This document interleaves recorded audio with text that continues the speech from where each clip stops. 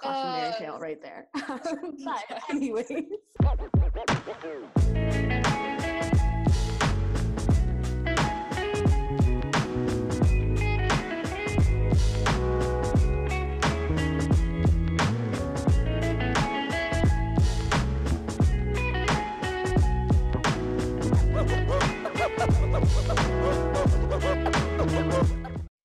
Hey everyone, welcome back to Do What You Can for the People, the show that nobody asked for. I'm your hostess, Nicole Pomani, and I'm here today with Katie Cassidy.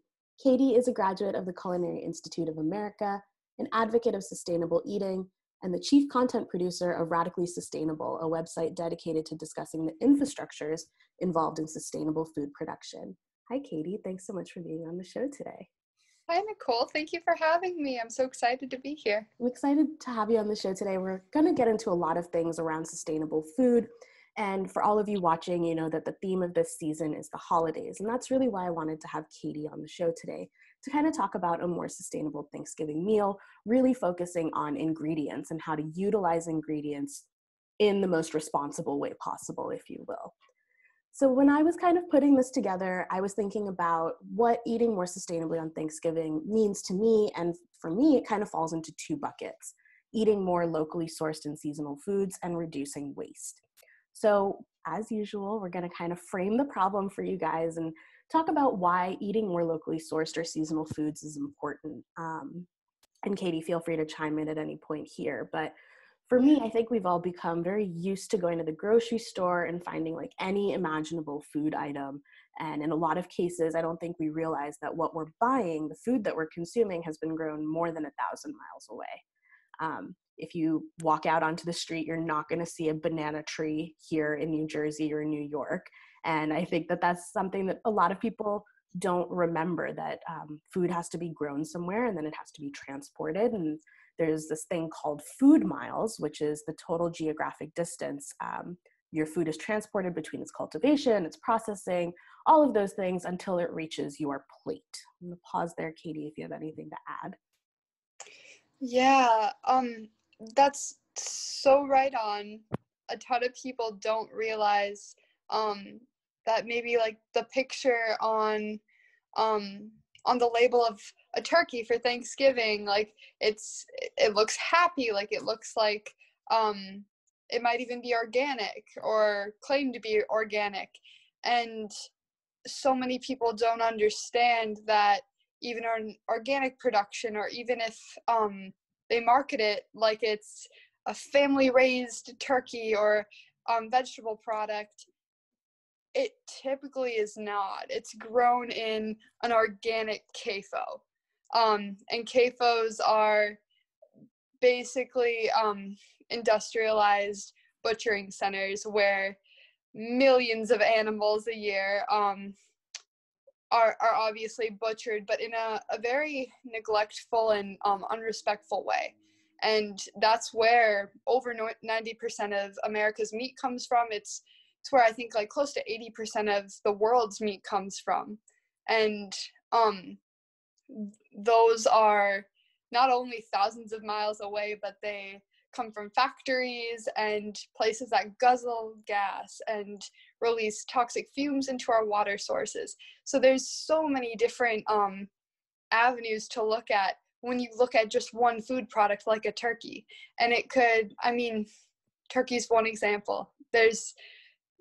Pick any food item and the food miles attached to it, and the environmental, social, and economic impact are immeasurable.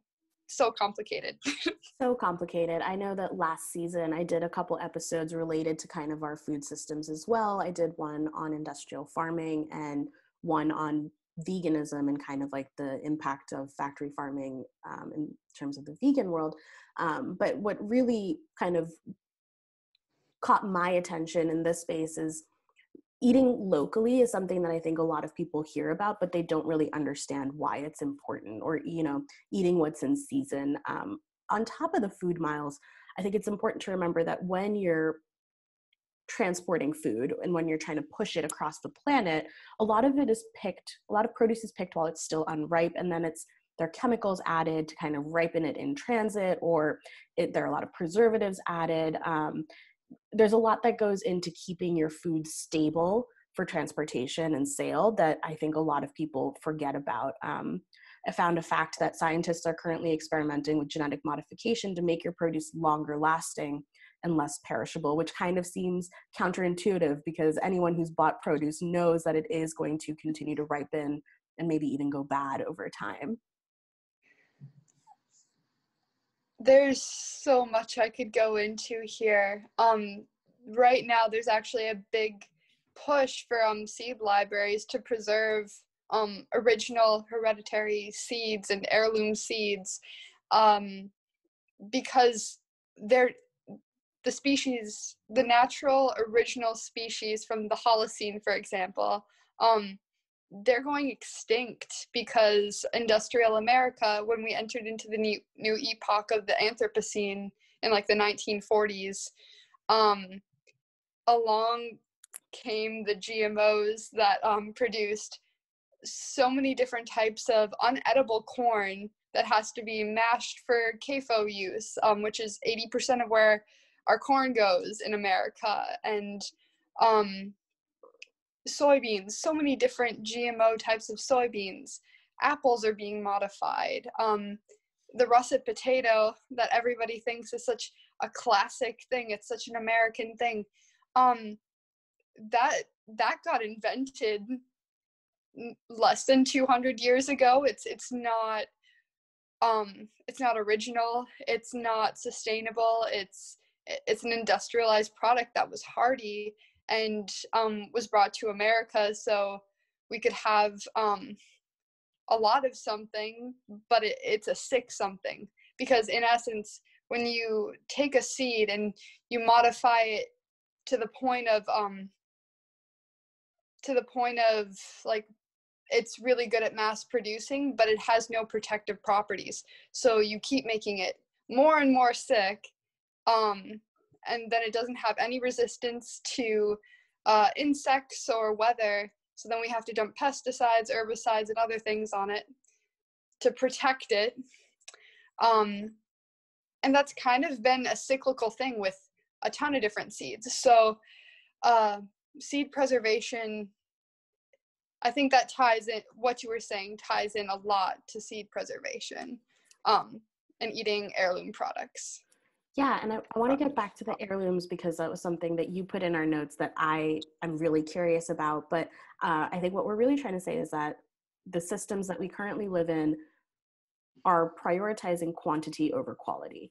And that's just kind of a nature of living in a country that has an exponentially growing population, lots more mouths to feed, and all of the agriculture kind of being pushed out to the rural parts of our country and having those parts of the country trying to support everything. And it's really difficult, I think, to kind of even begin to think about how to solve that problem. So I'm really glad that someone like you is thinking about it and working towards it. Yeah, there's definitely a lot going on in that realm. There's a lot of industrial agriculture right now, but scientists and now farmers are starting to see that they won't be able to last this way through the next century.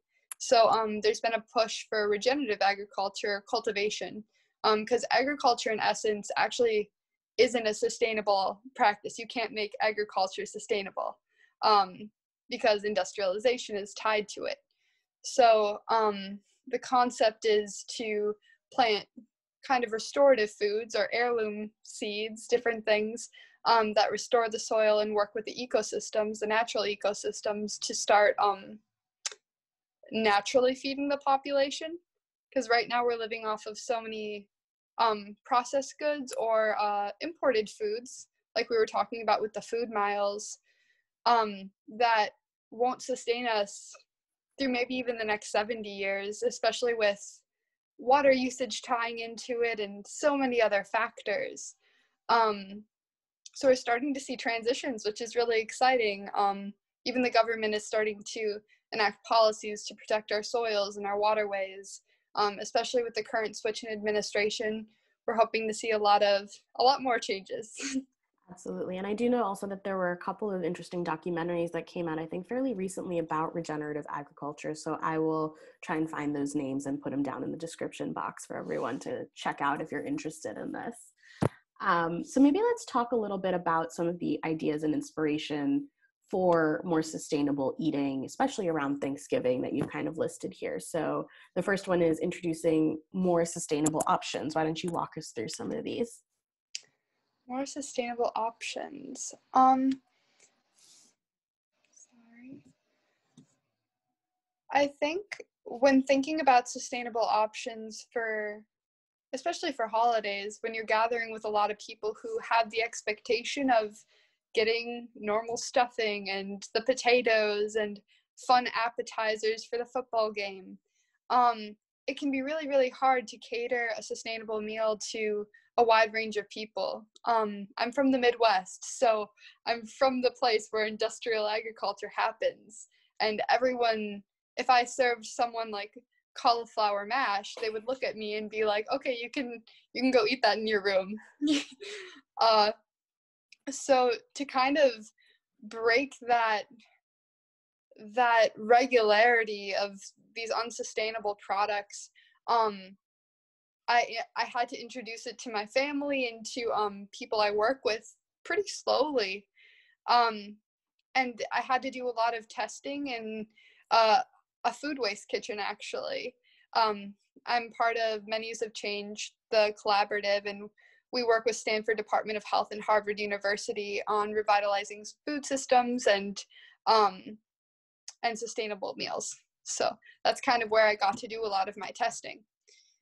And we found that, especially with holiday meals, um, substitutions are great, but what people really what makes them really eat the food is the flavor Right. and the nostalgia attached to the food items.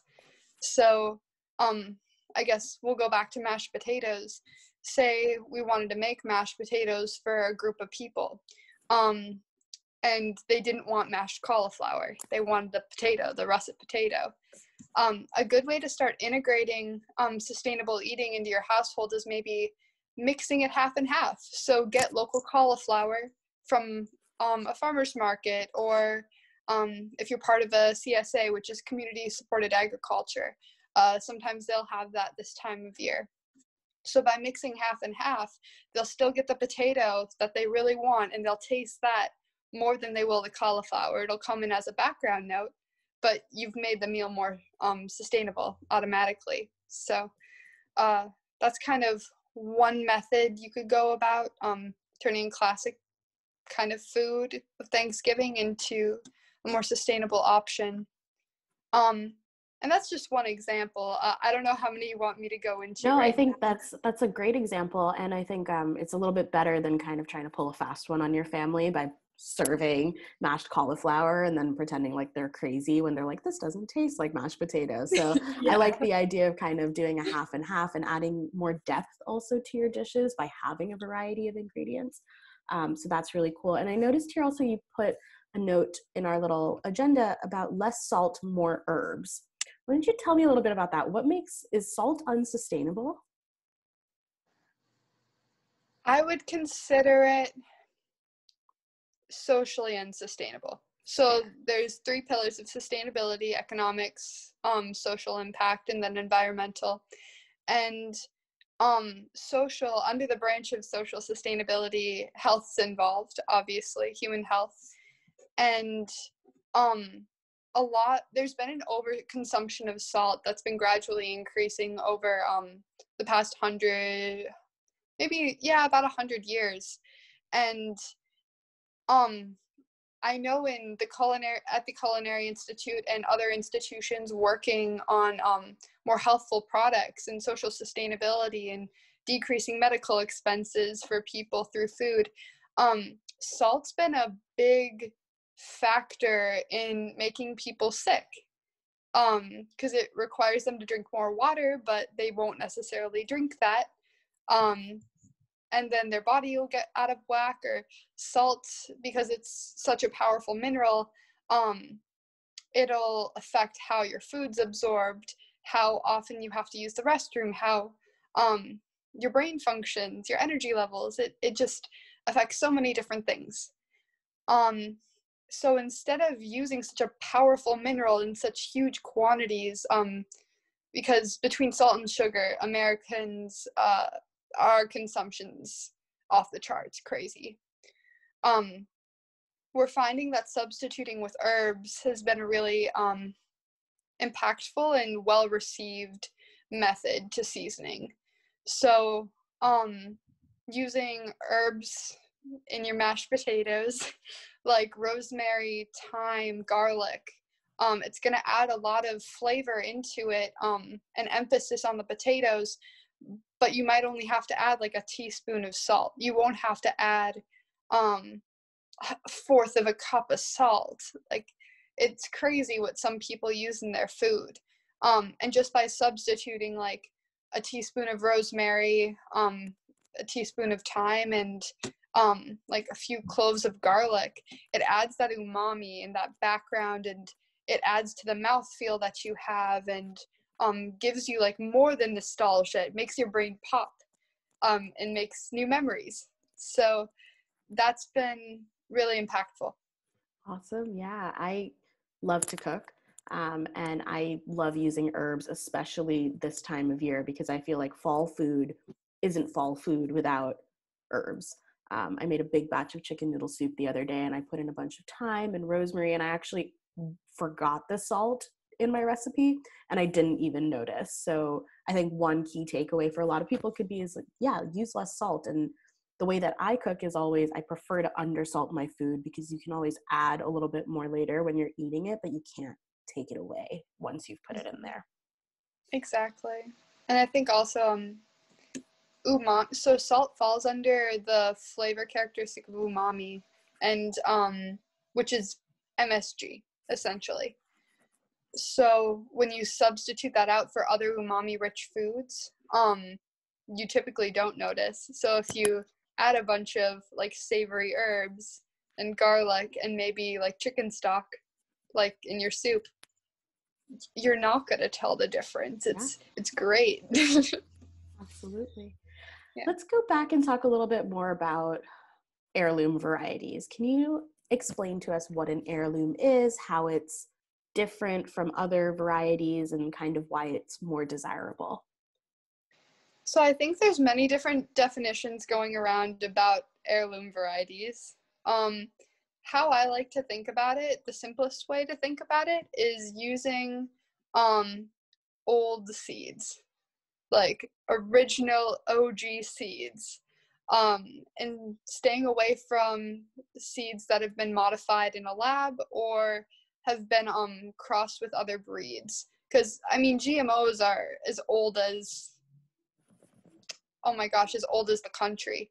Like, Native Americans would cross corn, for example, to make the kernels bigger so that they could feed more people off of one cob.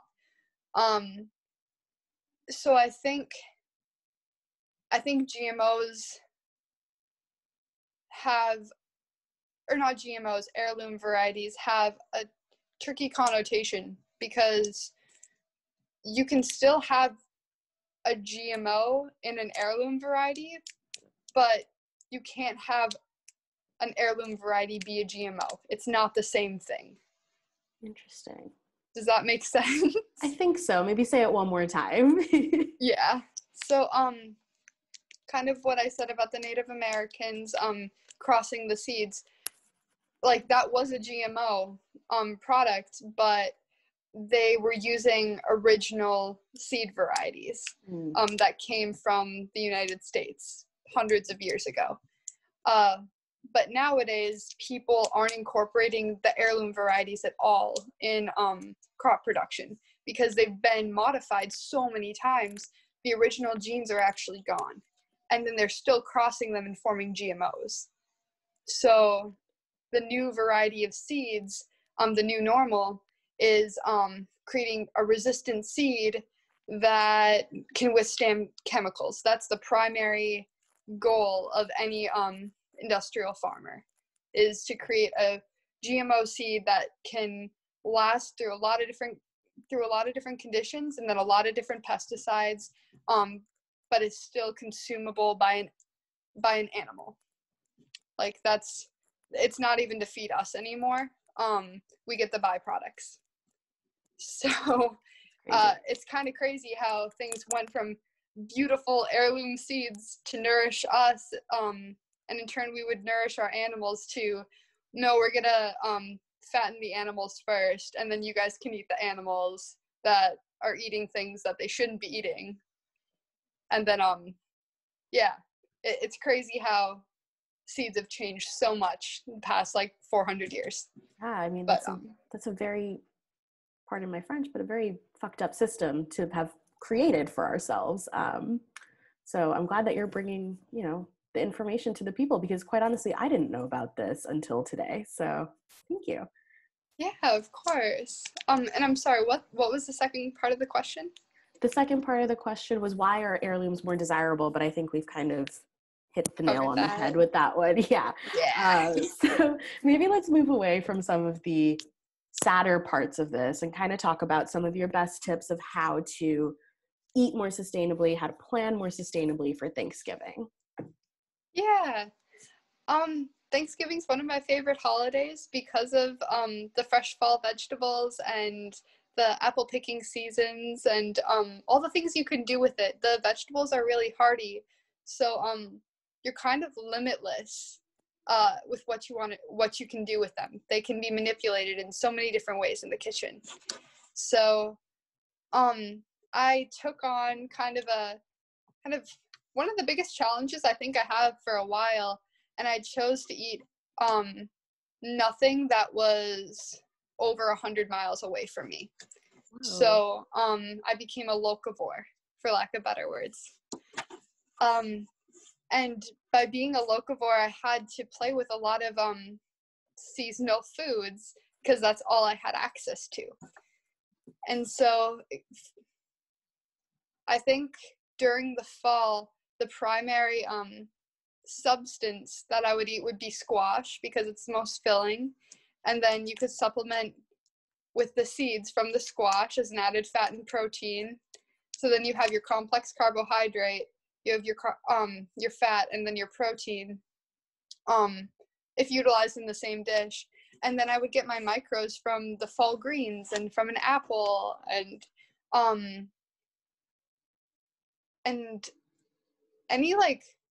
a lot of poultry. I don't know why. In my opinion, it tastes better in the fall.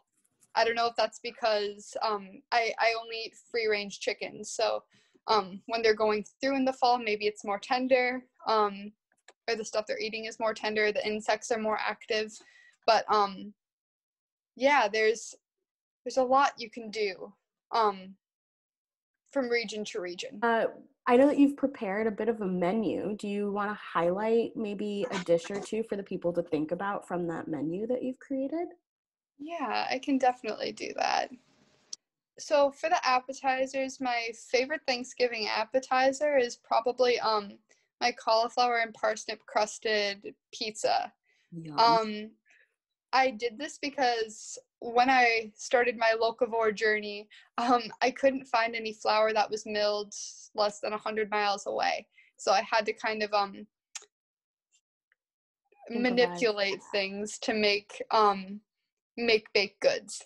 And a lot of the bulk of it was cauliflower, parsnips, and then potatoes or sweet potatoes because it's starch heavy and it's easier to substitute in a grain-based dish than a lot of people think. So for the pizza, it's a half and half mix of cauliflower and parsnips, and you grate the parsnips on a cheese grater, and then the cauliflower you pulse in a blender, and you add that in with eggs and a little bit. I used oats because I didn't have a better option, but I've been told it's really good with coconut flour. And then a little bit of Parmesan cheese, and kind of as the stabilizer, and an egg for stabilizer. And when you mix that up, it makes a really nice crust. Yeah, sounds good. Yeah, it's kind of fun, and the cheese really adds like an acidity and kind of a saltiness to it because it has a little bit more umami, so you don't even have to add any salt, which is nice. And then you press it down into a baking sheet, and just par bake it for 10 minutes. And then after that, you can put on whatever toppings you want. My favorite's probably beets and goat cheese and arugula with a little bit of star balsamic from the balsamic store nearby. I know that's not really an option for a lot of people. I got really lucky. But honey can be really good on it. Like if you mix honey and paprika and then put it on with beets and goat cheese and like a spicy green and maybe black pepper. It can be really tasty. Or butternut squash. There's so many opportunities. Like you really just need the crust and then just have fun. Go crazy with the toppings. Pick the toppings that fit you. Exactly. Yeah. So that's probably my favorite appetizer. My favorite entree is butternut squash, so far like that I've made. The butternut squash is just, it can be kind of tricky because the butternut squash acts as your pasta. So instead of eating, again, like the refined carbohydrates that you always find in the store, you're using like another complex carbohydrate that kind of works slower in your digestive tract, but still provides a lot of energy.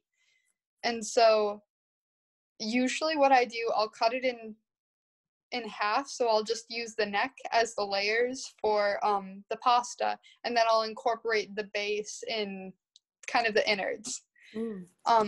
So you take a mandolin, which is I don't know how to describe it, but it's a cutting utensil. It's a device that cuts like super thin strips of things is kind of like the best way, but be careful with them. I've known them to take fingers off. Yeah, I actually just took my nail off the other day because of it. Cautionary tale right there. But anyways, so you want to make sure the setting's at about 1/2 inch thick, and then you just shave it into layers. And then when you have all of your layers, what I like to do is take a little bit of salt and then black pepper, paprika, and herbs,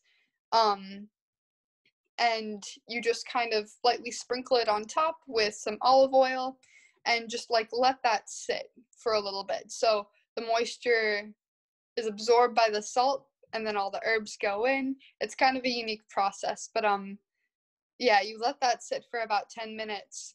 And then for the innards, you just take the butternut squash, that the base of it, and you roast it in the oven, and then when that's done, you mix it with ricotta, rosemary, thyme, garlic, oil, and a few other things, and it's just this really savory, yummy filling.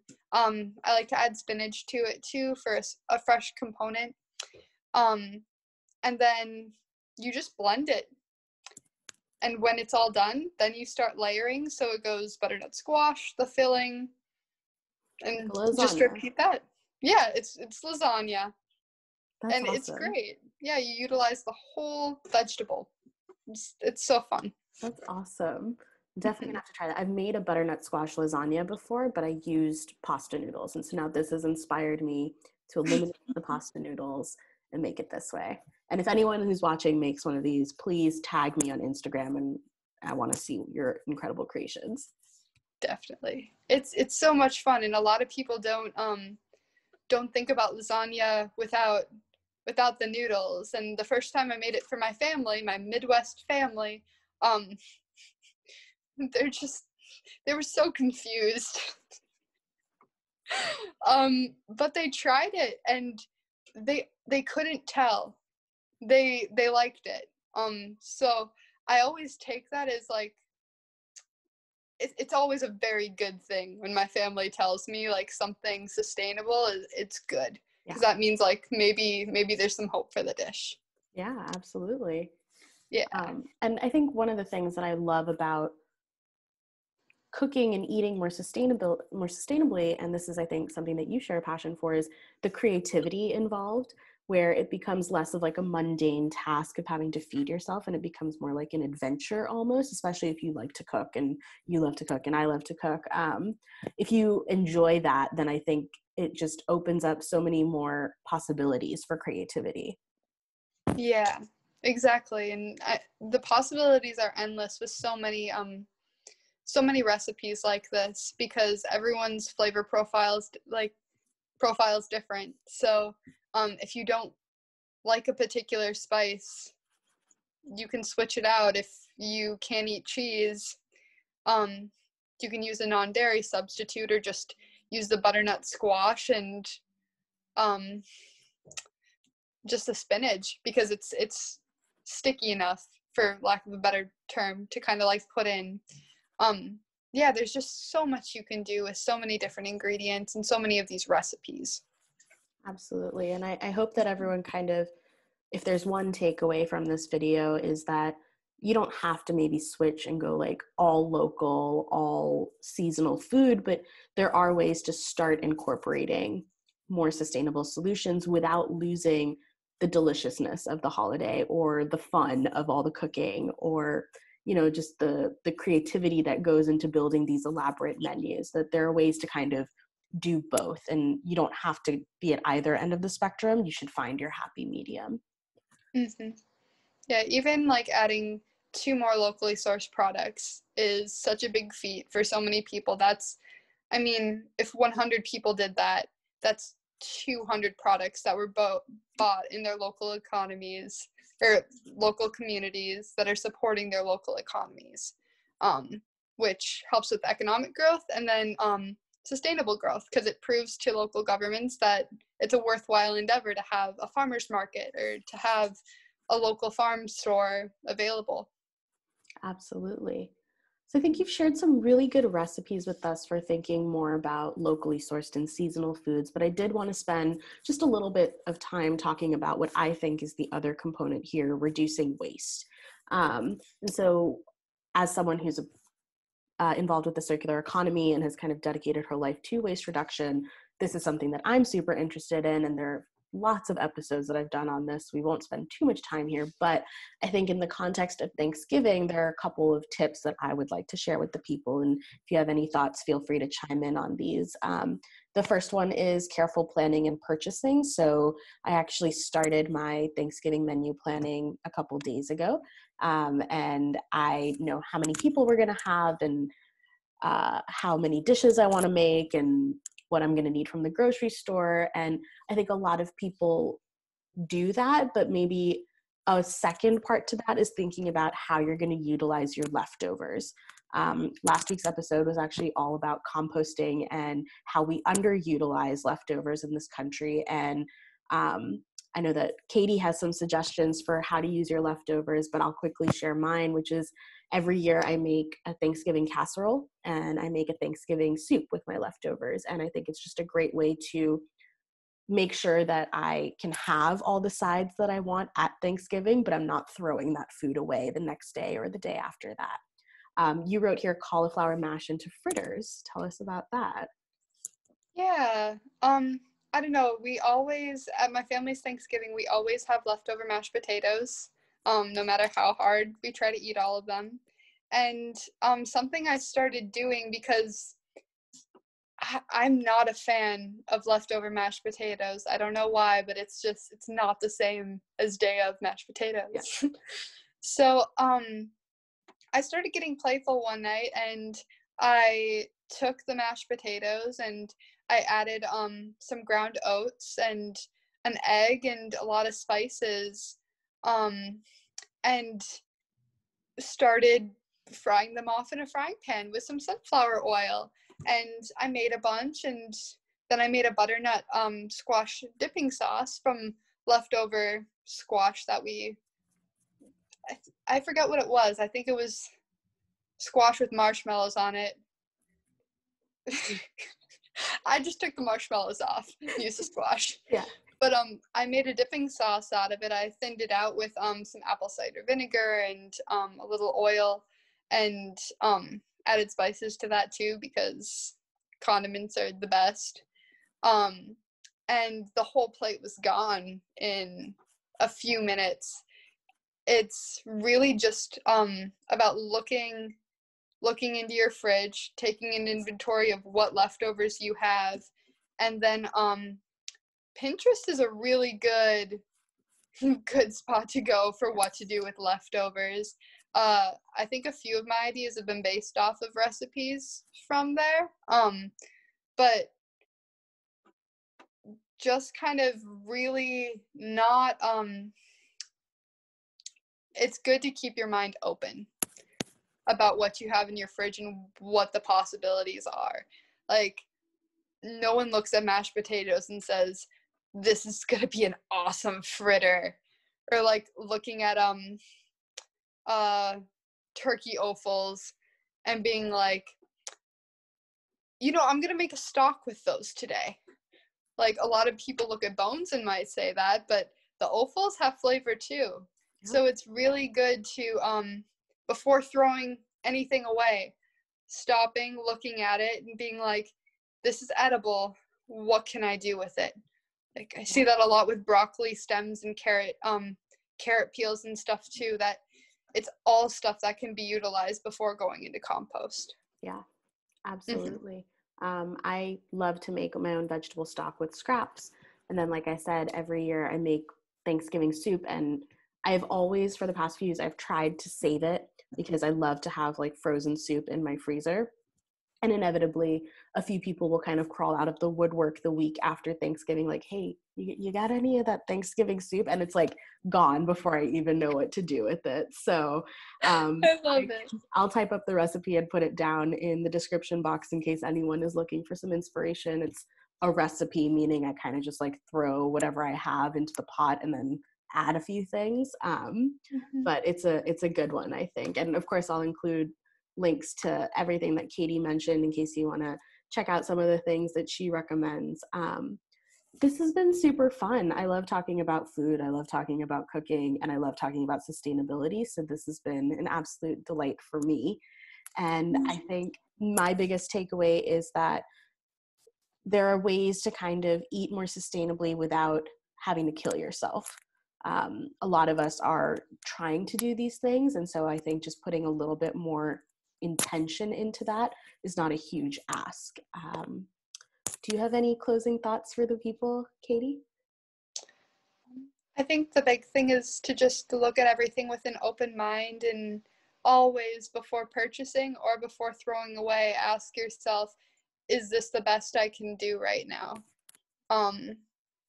Because typically there's a better option. It's just we want convenience. So just keeping that in mind. Yeah, great closing thought. Thank you so much for all of your insights today. I'm hoping that a lot of people will use all of this next week or the week after, whenever this goes out, for their Thanksgivings. And I'm looking forward to kind of hearing what people do. It should be fun. Yeah, I'm excited. All right. Thanks, Katie. And thanks everyone who's watching. I'll see you guys next week. Thank you.